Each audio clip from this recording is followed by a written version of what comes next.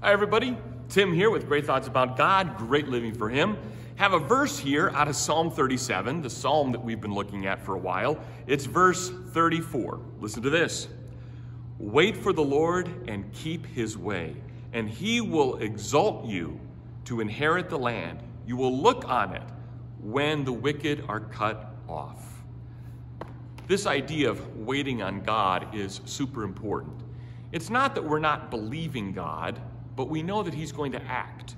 And in that waiting on Him, which helps our patience, we have confidence that He's going to follow through. And what He says in following through is that He's going to keep His promises to us as believers.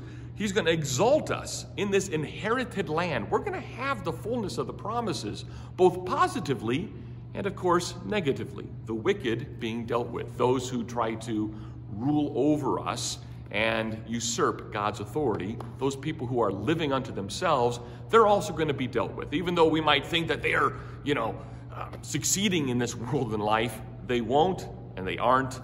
And in the end, God brings them to justice, just like He brings us into that loving relationship through Christ, because Jesus was judged on our behalf.